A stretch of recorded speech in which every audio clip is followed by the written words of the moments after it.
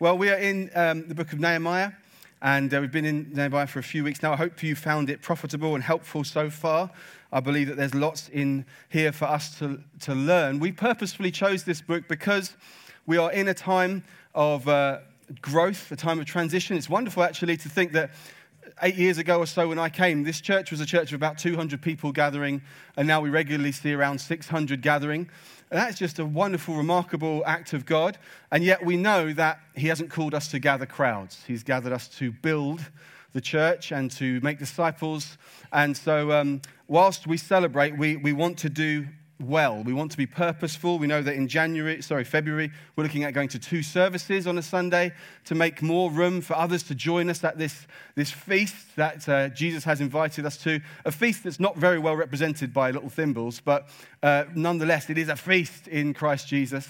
And we want more people to join us. So we're having 2 services in February. We're looking to do something in the west of the town. I always muddle up which one's which there. And we want God to help us to build carefully. Nehemiah is a book where God's people build purposefully. They're strengthened well. They encounter opposition and come through it. And we know that will be true for us. It already is true for us. And they see God break through. And so we purposely thought, let's go through a book where we can, as a people, come together to look at what it means to grow as a people, what it means to grow purposefully together. Just a quick recap on the story so far. Nehemiah is a cupbearer to the Persian king, but he is a Jew. He is an Israelite. And he has received news about the walls of Jerusalem being broken down and the remaining Jews being in great danger. And something in him just breaks. He just is not okay with that. God's Holy Spirit, I believe, weighs on him heavy.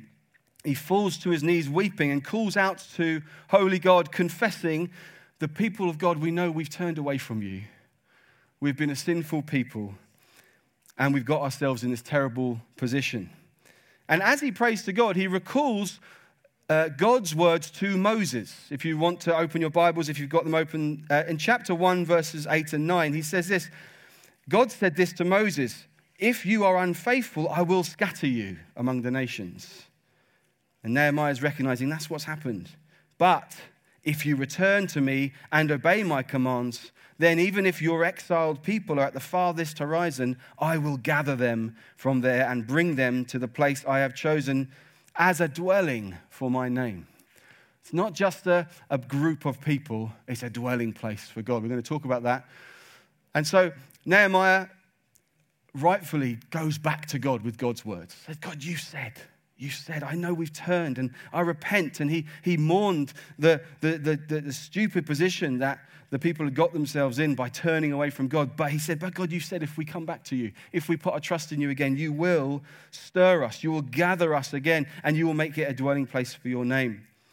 And then we heard that he wonderfully gets the opportunity to talk to the king of Persia and ask, can I go to my home city? Can I go and rebuild? Can I scout it out? And the king not only says yes, but he gives him promise of safety and he gives him resources.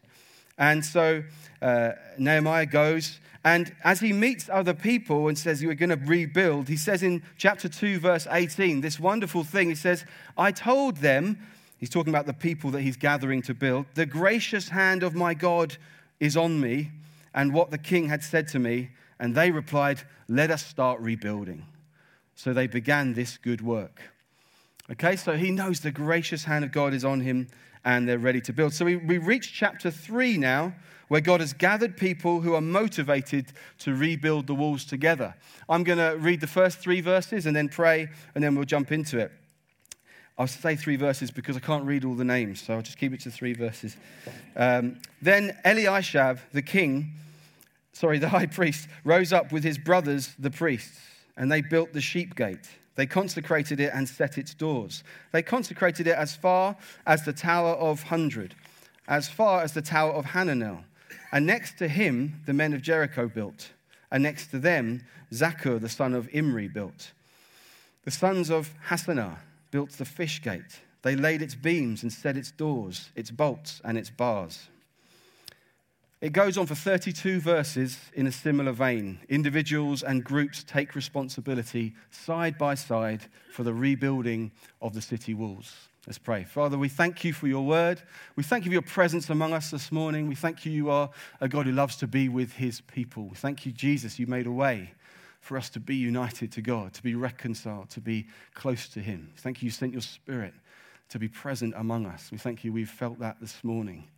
Lord, we thank you for your word, and we treasure it. We pray that this morning you would move us forward from one degree of glory to the next. You'd open our eyes.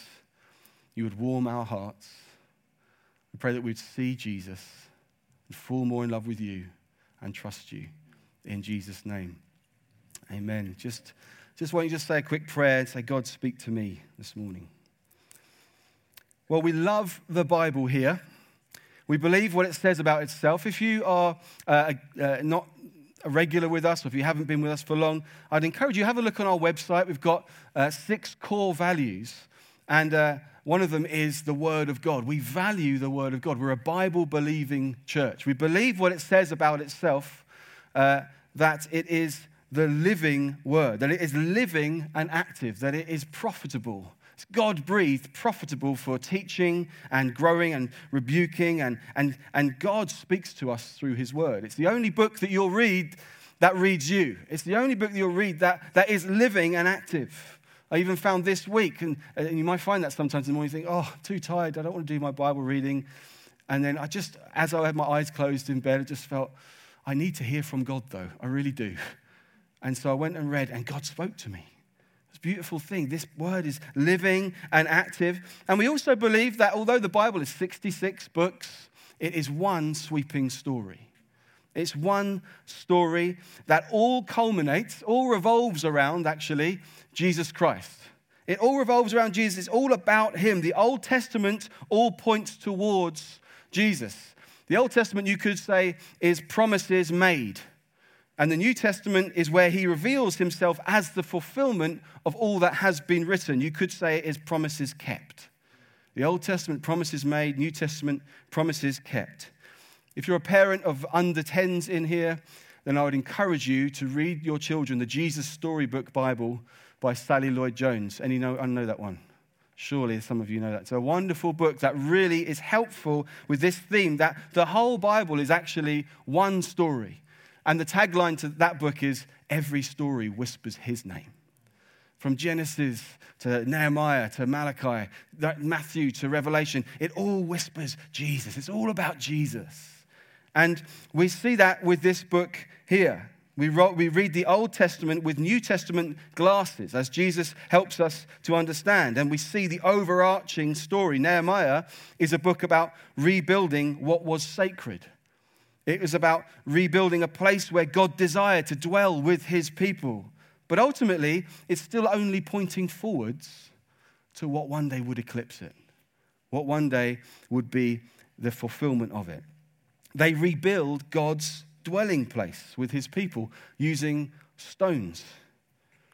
And hundreds of years later, Peter says that through Jesus, God is rebuilding you and I together as living stones, and that God will dwell with us because of Jesus.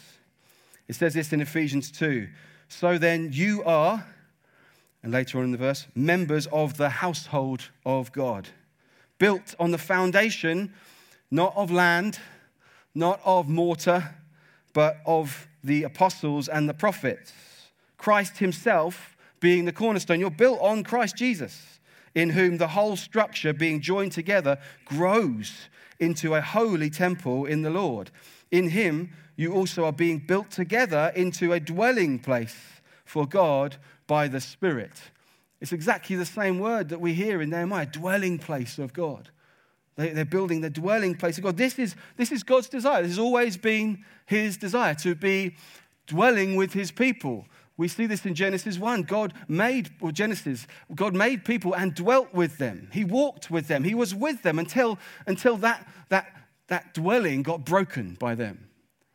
God has always had this desire. I will be their God. They will be my people. I will make a way to reconcile us. I will be with them right through till the penultimate chapter of the whole Bible, Revelation 21, that says this. Then I saw, this is where it culminates, then I saw a new heaven and a new earth, for the first heaven and the first earth had passed away, and the sea was no more. And I saw the holy city, the new Jerusalem, coming down out of heaven from God, prepared as a bride, adorned for her husband. And I heard a loud voice from the throne saying, "Behold, the dwelling place of God is with man.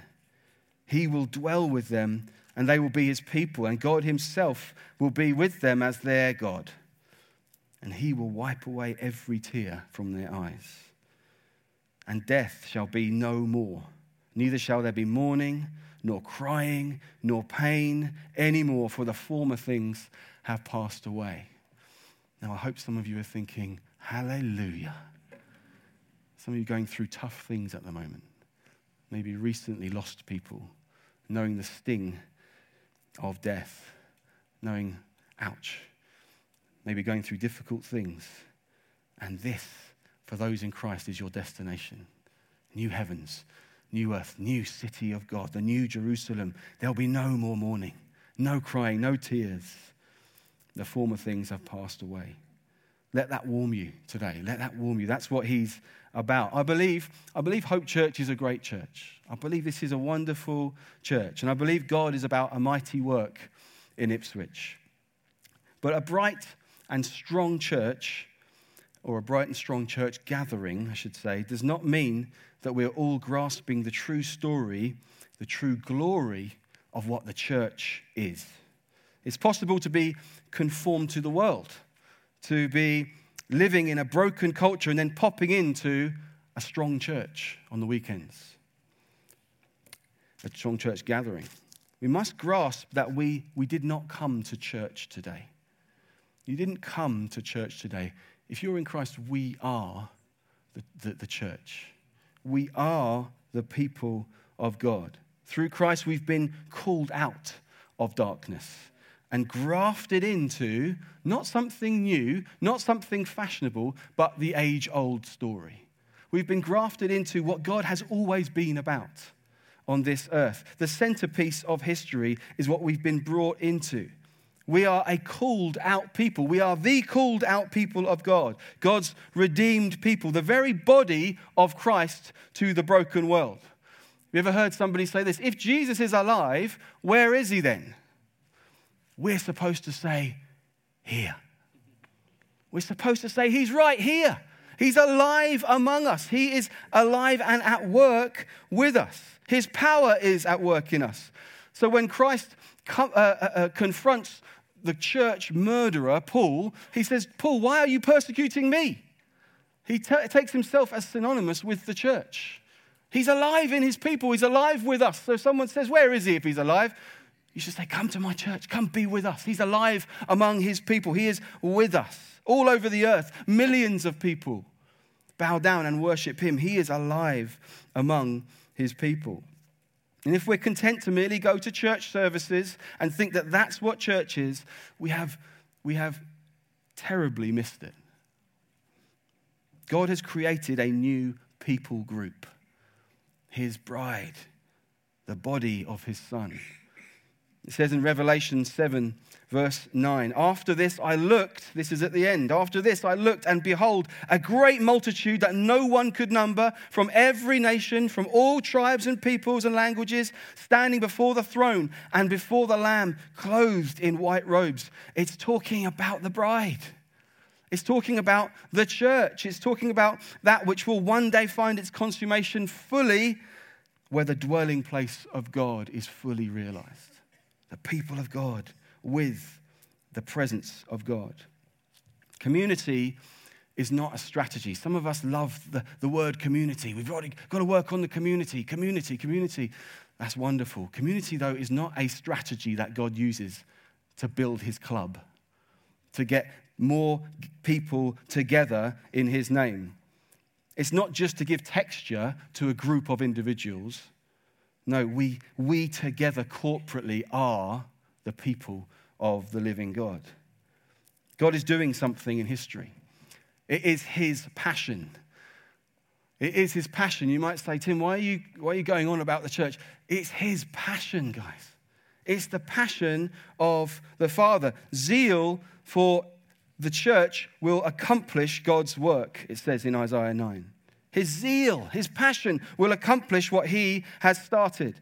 And it says of Jesus, zeal for his Father's house consumed him. And he cleared the temple that had become an idolatrous place for making money and having power and control. And he came in and he cleansed it. He came in with a whip and moved it out, and coins were scattered and animals were scattered and people were whipped. Meek and gentle Jesus, zeal for his Father's house consumed him. It said that my Father's house will be a house of prayer. And it was partly what he was doing there was a symbol that the people of God would be cleansed, and that what had been perverted would be made holy by the blood of Jesus. What he did in the temple, he then did at the cross. He cleansed the people of God. As Jesus took a whip to drive out darkness from the dwelling place of God, whips and torture were used on him as he cleansed those who would be the dwelling place of God.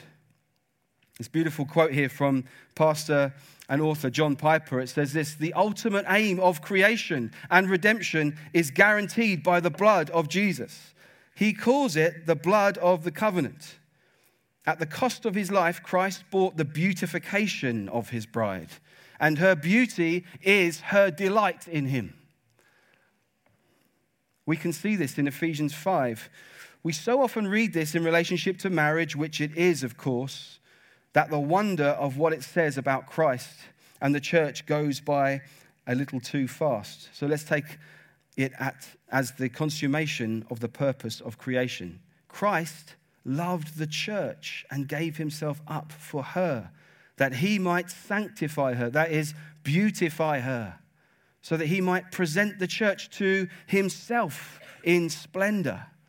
That is the goal of creation. Everything was designed that the Son might purchase a bride, beautified in splendor for himself, to the honor of his Father, in the power of the blood-bought Spirit. On behalf of his Father, Christ came to create a beautiful bride out of a hard-hearted, rebel people, you and me. This blood-bought, beautified bride will be God's delight forever. What else does it mean when he says, I want her to be beautiful when she comes to me? Why? I enjoy beauty. She's going to be my joy forever. It's what I've been about all these thousands of years, and her splendor will be her delight in him forever. The church is a people God is preparing for eternal delight in him as he eternally delights in her. The church is where God glorifies his Son. His bride must be the center of world history, where the headship, the lordship, and the influence of Christ says to the world, look at him. The people should look at the church and say, look at Jesus, look at their Savior, how he took rebels, messy, proud, dirty people and loved them and changed them and lifted them up. Look at this Jesus, beautifying a bride for himself. So if we see the church as a building where Christians gather, or even as the gathering of Christians on Sunday, we're out of touch with the glorious vision that God has, that he's called us into, the centerpiece of history. So when we read a seemingly boring chapter, Nehemiah 3, which seems like a phone book, just a list of people doing things, and we think, what has this got to do with us? We recognize it points us to God's new people, created and built in his Son. And then we think, what can we learn from this living and active chapter that seems just to be a list of names, but really is about the thing that God is doing in history? I'm going to look at a number of things here that we can learn from this chapter. And the question is, who does the Lord build with? Who does God build with in this chapter? I've got 7 people here, or 7 different characteristics. I don't know if we'll get through all of them, but we'll give it a go. Firstly, the Lord builds with those who are humble. He's building a bride. He's building the church for himself. And he wants to build with those who are humble. It's interesting in this chapter, right from the start, as we read in verse 1, high priests are involved. High priests, governors, rulers of districts, priests, Levites. These are people of some stature. These are people of high positions, high gifting. And they're humble to work on what needs to be worked on. The Bible's clear. God opposes the proud, but gives grace to the humble. God loves a humble heart. And I want us to understand this here, because I love the humility that we see in Hope Church of people serving and giving and loving their families well and doing well at work, people getting awards at work, I've heard, and I just rejoice. I think that is glory to God. But the point of the humility here is not them going, I'll be really noble here and I'll do this. I'll do this menial task because I'm so noble. No, the whole point is, to them it's not menial. They've been humbled. To them, this is a mighty, sacred, spiritual work. There's one gate that has to be, you probably heard this before, one gate that has to be rebuilt. It's probably not the most sought after job. It's the dung gate, where, I expect dung was taken out of the city. And it says it was rebuilt by a district ruler. I love that. A ruler of a district. Yeah, I'll do that. But he's probably not thinking I'm going to post this on Facebook later on so other people can see what I've done, how great I am. He's thinking, this is a mighty work. Rebuilding the dwelling place of God. This is a mighty work. I love to see people in this church. There are people who are very high in their workplace. Very wealthy people. And they'll come and they'll say, let me serve in kids' work. Whatever needs to be done. I'll serve on the doors. Maybe people who find it very hard at work, saying, I'm going to prove God faithful. I'm going to serve anyway. I'm going to do the best I can. I'm part of the living temple of God. Being humble is not about check me out. It's about check him out. It's not because I am great. It's because he is great. And so it's wonderful to think there are people who say, I'll do whatever. We had a Getting Connected, which is our membership course. And at the end, we asked people, where might you like to serve in our church? And people who are incredibly gifted, just writing on the piece of paper, wherever there is a need. I think, praise God. Praise God. Because it's not because check me out. It's because I believe in what he is building. I believe in what he's doing. I will serve where there is a need. I'll do it. And it's wonderful to see. God loves to see this humility. Excuse me. And there were some nobles who refused to stoop, it says. Some people will think, no, I refuse to stoop that low. But the glorious thing is the different people who gave themselves to this mighty work. You see, we follow Jesus. We're the people of God. We follow Jesus. He's the Prince of Heaven who put on humanity. He came into the dirt and served simple, some would say stupid men. He washed disciples' feet, including one that would, in a few days' time, betray him to death. He says in Philippians 2 that he humbled himself even to the point of death. We're the people of Jesus. We follow Jesus. Secondly, the Lord builds with those who are faithful. He builds with those who are faithful. It says in Proverbs 20, many man proclaims his own steadfast love, but a faithful man who can find. Many people say, oh yeah, I can do X, Y, Z. Oh, I'm so invested. But a faithful man who can find. And Jesus said, one who is faithful in a very little is also faithful in much. You see, building takes hard work. I'm sure there were broken fingernails. I'm sure it was graft. I'm sure there was pain involved.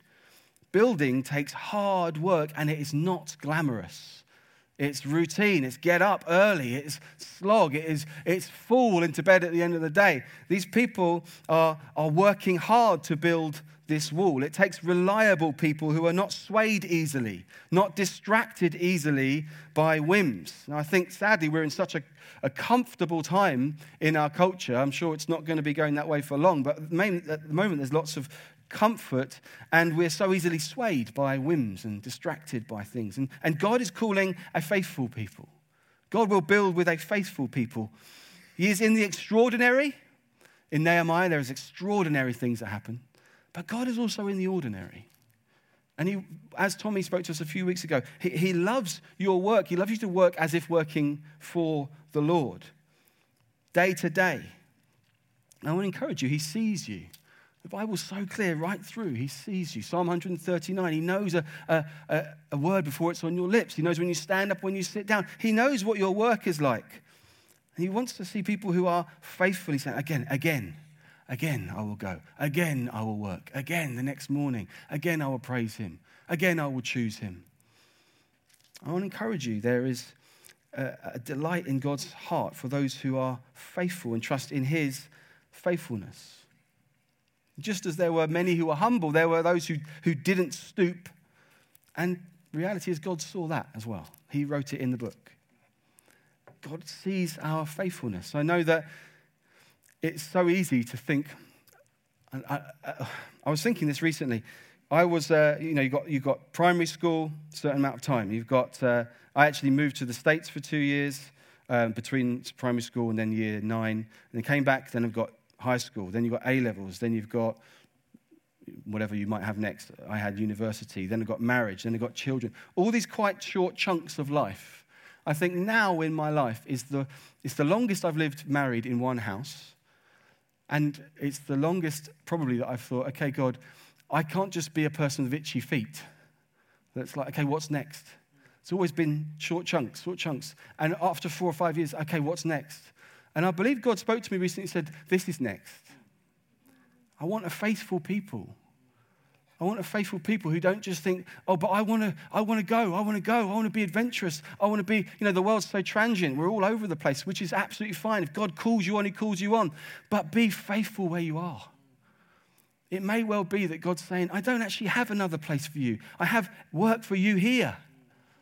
I have work for you to be faithful in, to prove me faithful. I've been so inspired by reading Hudson Taylor lately in his one of his biographies.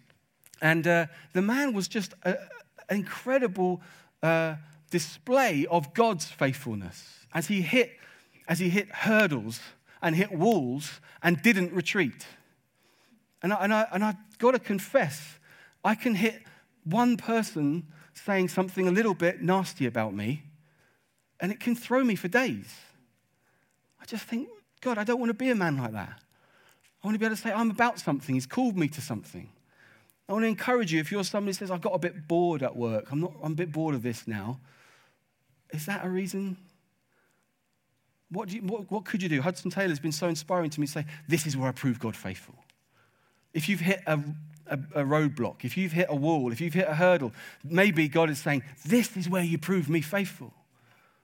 The Israelites, they hit the water. They didn't turn back. They struck, and the water opened. God can get you through things.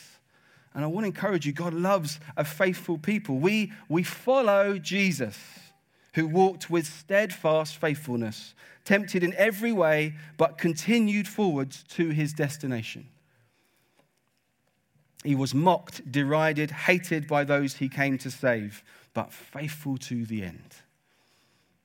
His people should emulate and look like that. I want to encourage you, if you think, life just doesn't seem that fulfilling to me, my job's not that fulfilling. It's not supposed to. My wife's not that fulfilling. She's not supposed to satisfy you. He satisfies you, and you follow him, and you prove him faithful in your marriage. You prove him faithful in your job. So don't just be those who are like snowflakes and just say, it's heartbreaking to see how easily people will run away from things that God says, I want you to prove me faithful in this. And actually, I've got fruit for you in this. Thirdly, The Lord builds with unlikely builders. If you look through the list, there are goldsmiths in there. I'm not sure if I would have picked goldsmiths to build walls and to build gates. There are merchants. There are perfumers. I certainly probably wouldn't choose a perfumer to build a wall. But the point here is don't disqualify yourself. Don't disqualify yourself. God chose the foolish to shame the wise, and the weak to shame the strong, so that he would be glorified. Do you know how often I think, I can't do this job? I can't do this. I don't have what some other awesome pastors have. It's so impressive. It's a temptation. Oh, it's hard. But God builds walls with perfumers. You know, God is the one who does the work. We trust in him to fulfill what he has started. He will complete the work that he has begun. Have you ever thought about that neighbor or that friend that you've had and you think they would make a great Christian? You ever thought that? They're so kind. They're so generous. They're so they'd make a great Christian. Do you know what? God doesn't work like that. He doesn't think I need them on my team. No, do you see the men he picked? They were idiots. They were hateful. One of them was a terrorist. He's like, yeah, let's get them together. As we sang at the beginning, vagabonds. Yeah. It's awesome. But he is building his church out of his living stones. You take our eldership team as an example. Tom's an ex-social worker. Morris is an ex-military man. Ian is a skilled accountant. Len teaches law. Mark used to be high up in the council. Tommy is an engineer, and from what I understand, a very skilled engineer. Nick works in HR. I'm an ex-primary school teacher. God says, yeah, let's work. I'm bringing you together. I'm going to make something happen in Ipswich. Don't disqualify yourself. He can make fishermen. He can make a fisherman who trusts him walk on water. I can't do that. I can't do that. I know I can. You want to do it? Come. Come. I can make it work. So God has called us to build his kingdom with kingdom values in our lives, at work, in our families, in private and in public. He qualifies us, and we trust in his leadership. It might just be your home life. You might just think, I can't do this. I'm exhausted. I've got 17 kids, or one of them is just hard. You might just, I can't do this. God is faithful. He really is faithful, and he can build with unlikely builders. He's called us to build his kingdom. Fourthly, the Lord builds with families. In verse 12 in particular, it says, one man built with his daughters. But 34 times it says, son of, so-and-so, son of, so-and-so, son of. Parenting is a big deal in the household of God. It's a big deal. 34 people built whose parents had obviously brought them through. I know that's how they recorded names. I do understand that. But nevertheless, it's still true.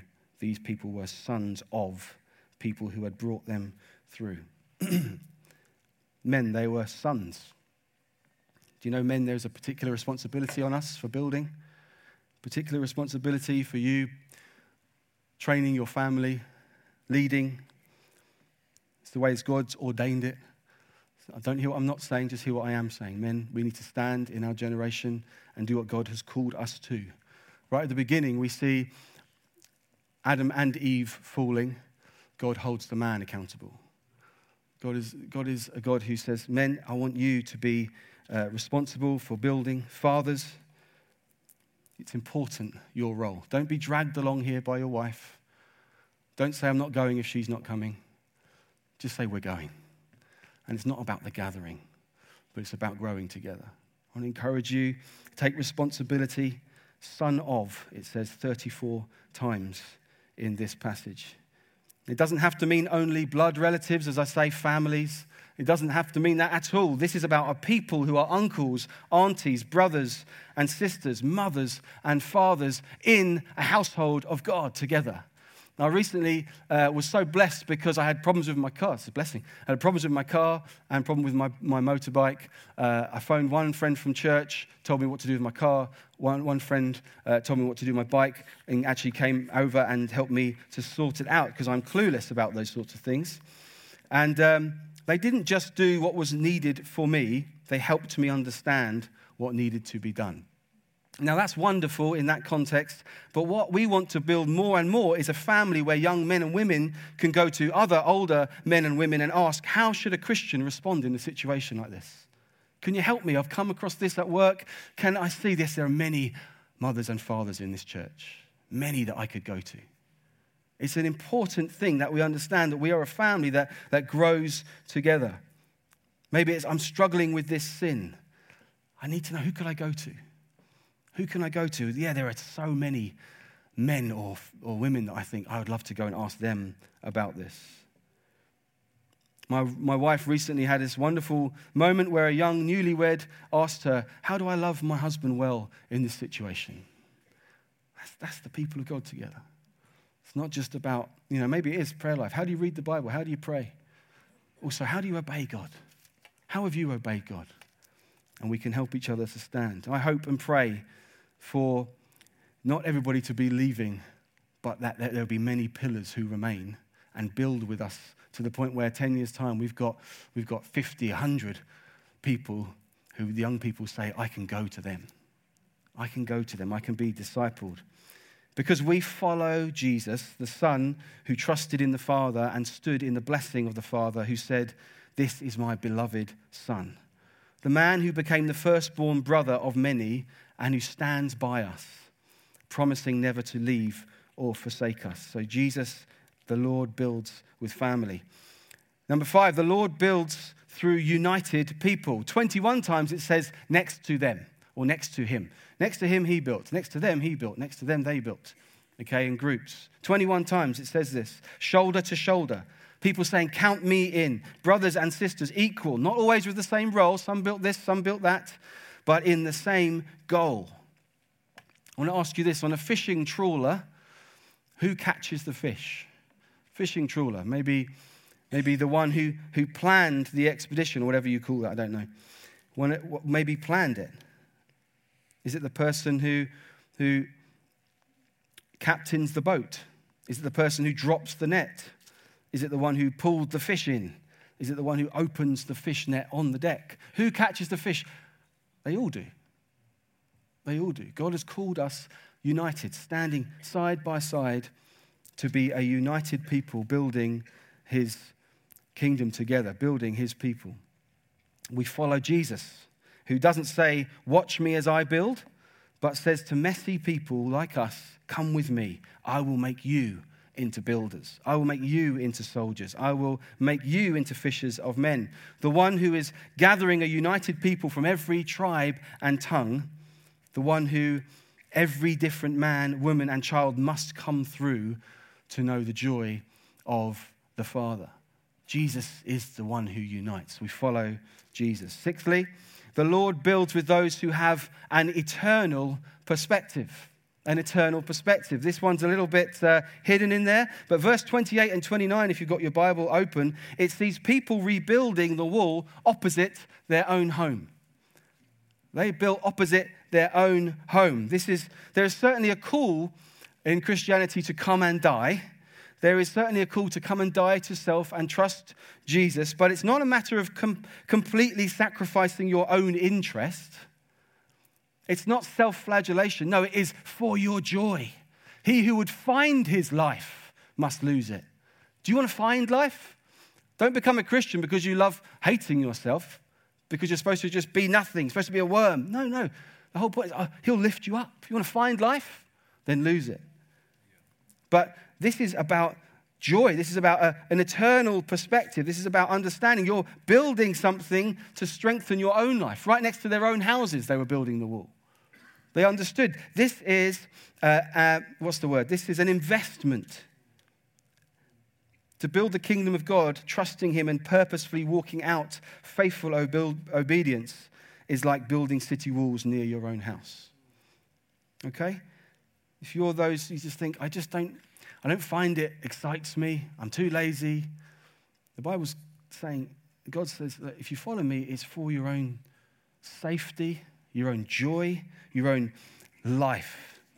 It's an investment into the thing that will bring us the most joy. And again, we follow Jesus, who for the joy set before him endured the cross and now has been exalted to the highest place, proving God faithful and saying, yeah, I lay my life down so that it might be lifted up.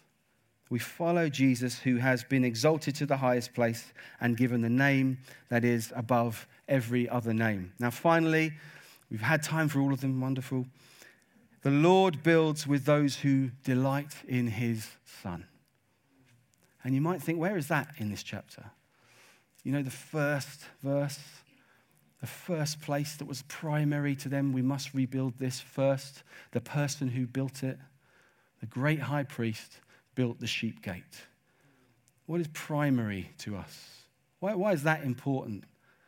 What was the sheep gate? What would come in and out of the sheep gate, which was built near the temple? It would be the sacrificial lambs would come in and out of that. The high priest doing the work of reconciling the people to God, of saying, yeah, I will go on your behalf to God who will accept us because of the sacrifice that we bring. This was first. What do we build first? Well, we go for the sheep gate. Who's doing it? The high priest. Why? Because this is what it's all about. It's not just, they didn't just build an artifact. This isn't Indiana Jones. It's not like, we've got to recover this great thing that was lost and then put it in a museum. No, it's the people of God saying we've got to be recovered. We've got to be reinstated as the people of God. This is primary. This is foundational. You know this, when David, if you know the story, David, the king, danced in his pants, in an ephod, which I think is pants. I haven't got one, but maybe I have, I don't know. He danced when the Ark of the Covenant was brought back, when it had been stolen, when it had been lost for years. It wasn't because they got a historical artifact back. It wasn't because, this is a big deal to us, this ark. No, it was this. We have the presence of God back. We have the presence of the Almighty back. We have the power of God with us. That is worth dancing in your pants for. We've got him back. He's with us. His presence is with us. This is all what it's about, that God would be united to his people. God wants to build with those who treasure his Son and treasure the Lamb that was slain. So we're like Jesus. We're like Jesus. We follow Jesus. And finally, we come through Jesus. We come through him, our hope and our salvation. He is the way, the truth, the life. We come through him to build. God builds through him. He is the cornerstone. We stand on him, the grace of God on our lives. I'm going to invite the band. We're going to pray, and we're going to celebrate this salvation, this Savior. Let me pray for us. Father God, would you make your passion our passion? I really pray you'd make your passion our passion. I've heard it said that God's love language is obedience. The way God is best loved is obedience. God, would you help us to build the kingdom by obeying you? We pray that you would beautify us as we choose you. As we choose you. So many things to choose. Nothing satisfies like you. Nothing's supposed to. I pray, help us to choose you. That we would see your kingdom come. That we would see your church grow beautiful. That we bring glory to you. That the world would look on and say, there is Jesus. There he is. Make your passion, your zeal, the thing you're zealous for, make us zealous for it, Lord. We're not here just to gather. We're not here to tick off something. We're not here for a hormone boost on a Sunday morning. We're here, God, to meet with you, to know you, to be a people of God. Lord, I pray you'd help us to keep building in line with your heart. You've called us to build in certain ways. Help us to build in line with your heart. And help us to follow after our Saviour King and believe that because the gracious hand of God is on our lives, we can build well and purposefully, Lord. Because of grace, because of the cornerstone. That cornerstone is strong. We can build on it. It won't falter. Jesus, your grace is enough. Help us because of that wonderful grace to build well, that you would shine brightly in Ipswich. In Jesus' name, amen.